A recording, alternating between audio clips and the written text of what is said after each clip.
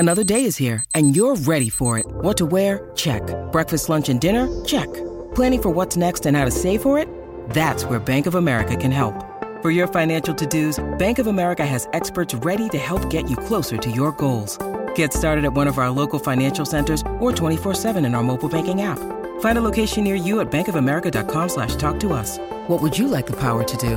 Mobile banking requires downloading the app and is only available for select devices. Message and data rates may apply. Bank of America N.A., member FDIC. There's another thing, and I think Brian's got a little bit of audio to play. I was listening in yesterday, and I read there with interest the story about Gary Stead. Gary Stead has been reappointed and didn't advertise the job. I mean, his credentials in terms of being reappointed are pretty strong. I mean, he has been a very winning coach. There's no doubt about it. We've got to finals and everything. We've won the World Test Championship. So there's no argument from me on that score.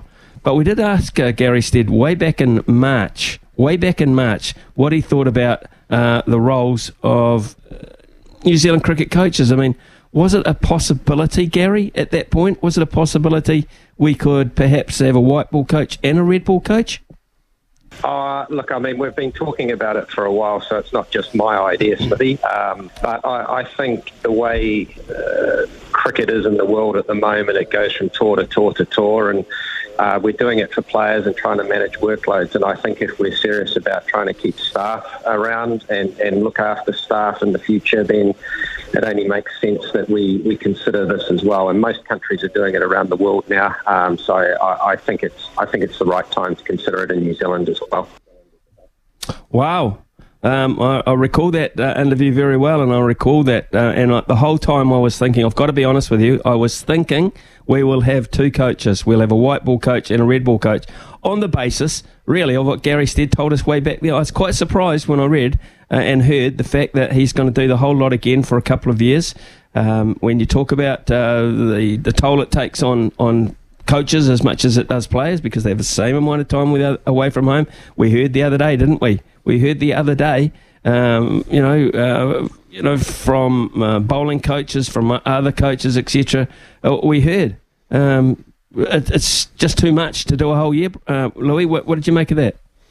What was interesting is it came through yesterday, Smithy, because it came through a bang at 9 o'clock. So you know what it's like when you're sitting here to get your show done. And I've got a sermon written on Shohei Ohtani, which couldn't be further away from Gary Stead taking two different jobs, or whether he's going to do the same one. And yeah, that was the first thing I thought. And then actually a caller called in from Upper Hutt, Gary, who said, did they interview anyone else for the job? And I couldn't give him that answer. Well, listening to the press conference yesterday, it kind of seems like, no, what they did is they decided they wanted to stay with one man for all the jobs, and then they worked backwards from there, and Gary Stead was still their guy.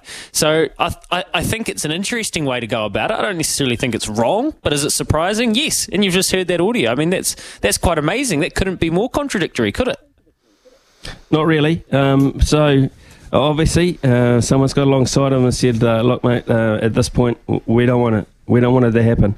We really don't. Interesting, too, that this has been done just prior to David White finishing up as the CEO of New Zealand Cricket. I'm not for 1 second suggesting there's anything murky behind the scenes there. What I'm saying is it's an interesting appointment this close to a new CEO taking over, because we're looking at the structure of cricket going forward here.